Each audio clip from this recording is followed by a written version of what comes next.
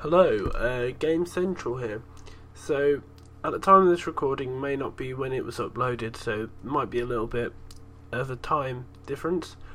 But 2 days ago the Xbox One was announced, and now we have a full lineup of what the next generation war is going to look like. This is not including any of the Steam box, which is rumoured to come out, which I think it will come out. It does sound pretty real. We thought we had it, but that just turned out to be the the piston or something, the G6 piston or something like that. But now we have the specs. So I'm just going to read out the PlayStation 4 and the Xbox One.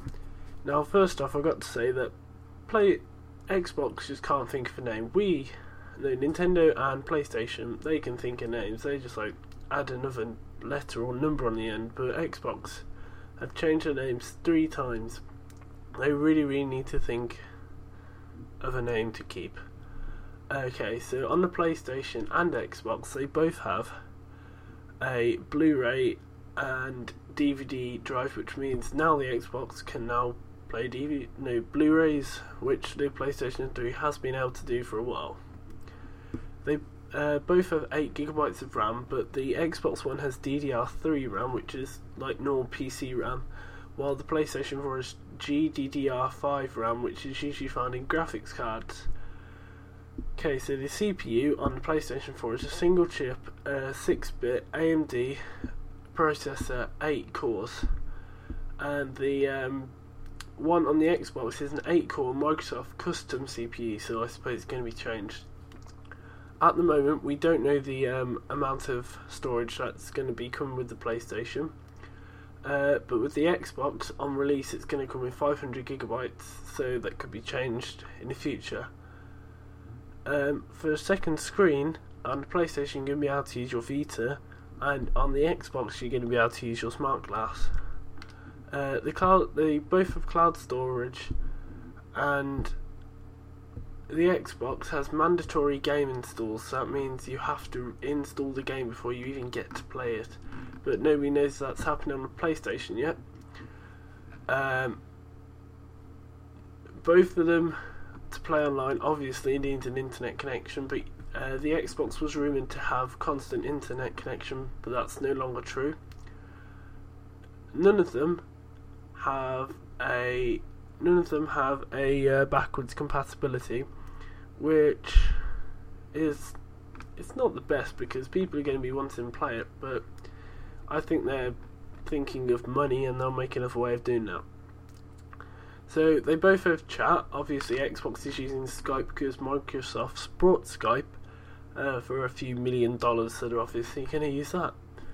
The motion control, the PlayStation is using their DualShock 4 PlayStation Eye, and the Xbox One is using Kinect 2.0.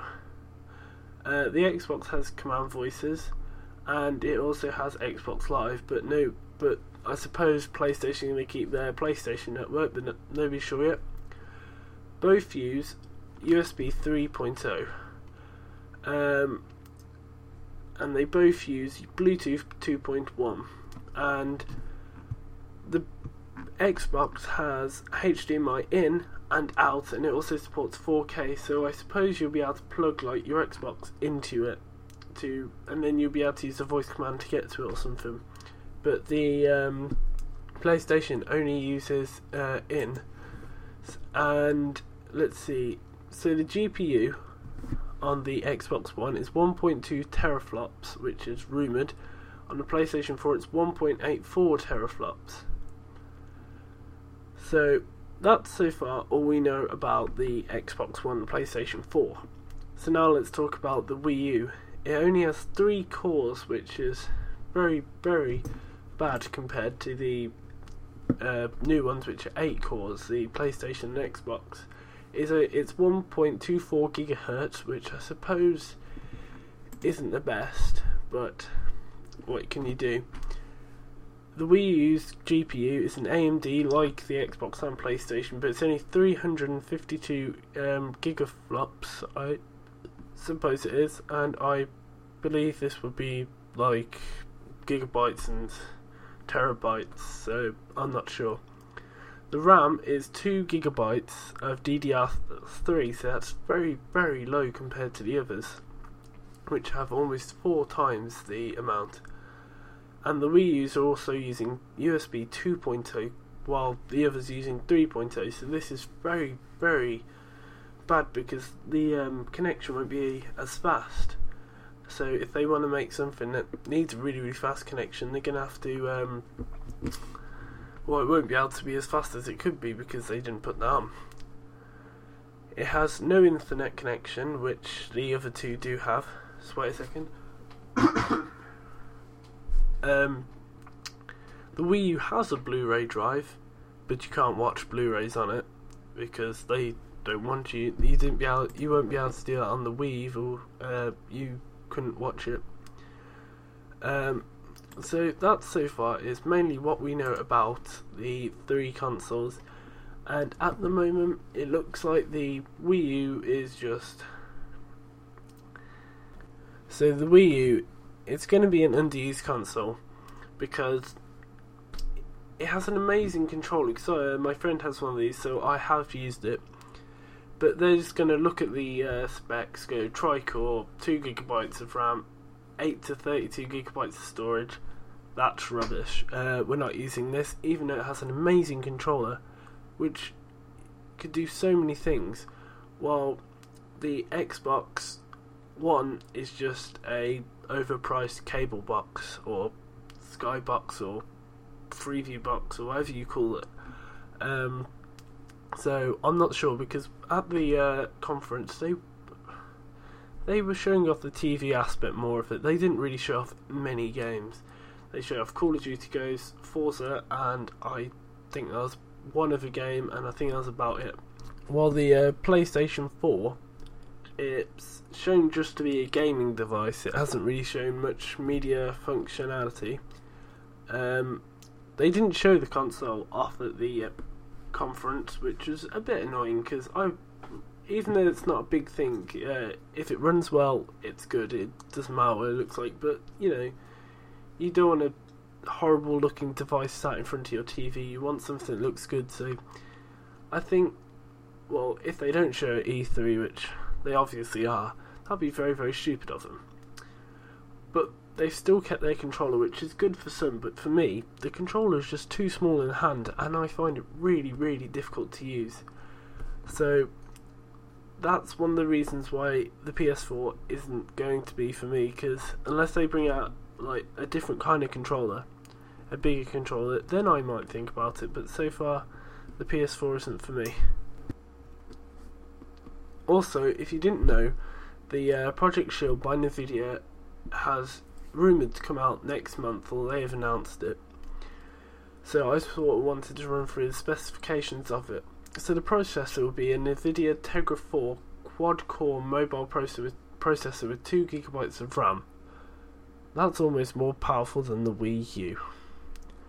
The display will be a 5-inch 720p multi-touch retinal display. So that means it's going to be very, very good looking. I mean, there are 1080p screens, but I suppose you can live with 720p. So it's going to have a built-in microphone and speakers, which hopefully you can plug in another microphone, because usually built-in microphones are never that good. The storage is 16 gigabytes of flash memory. I don't think you can upgrade it, so you're stuck at 16. The lid colour will be silver. It will have Bluetooth 3.0, GPS, just in case you get lost when you're playing your games, and it also has built-in Wi-Fi. It has a mini HDMI output, micro USB 2.0, micro storage slot, and a 3.5mm stereo jack with microphone support. So there we can plug another microphone in. The motion sensor is a 3-axis gyro and a 3-axis accelerometer, so that means we're going to be able to do our racing games like we do on our phones. So the input controls is a dual analog sticks, a D-pad, a left and right analog trigger, a left and right bumpers, A, B, X and Y buttons, volume control, Android home and back buttons, start button, Nvidia power / multifunction button, which is a lot like an Xbox controller. So the weight is going to be 579 grams, which shouldn't be too heavy in the hand, so it should be nice and light to carry around. It's running the Android Jelly Bean OS, so hopefully you'll be able to upgrade it when it comes out. And the software that it comes built into it is the Google Play Store, the Tegra Zone, which I suppose is their special gaming, Sonic 4 Episode 2 THD, so that's built in, Expendables Rearmed, Hulu Plus and Twitch TV. So I suppose if you're in England you won't be able to get the Hulu Plus because that is an American site. So this should add more of a battle into the portable market, because there's the 3DS at the moment. The 3DS and DS are dominating, and the PSP and PS Vita aren't doing as well as it.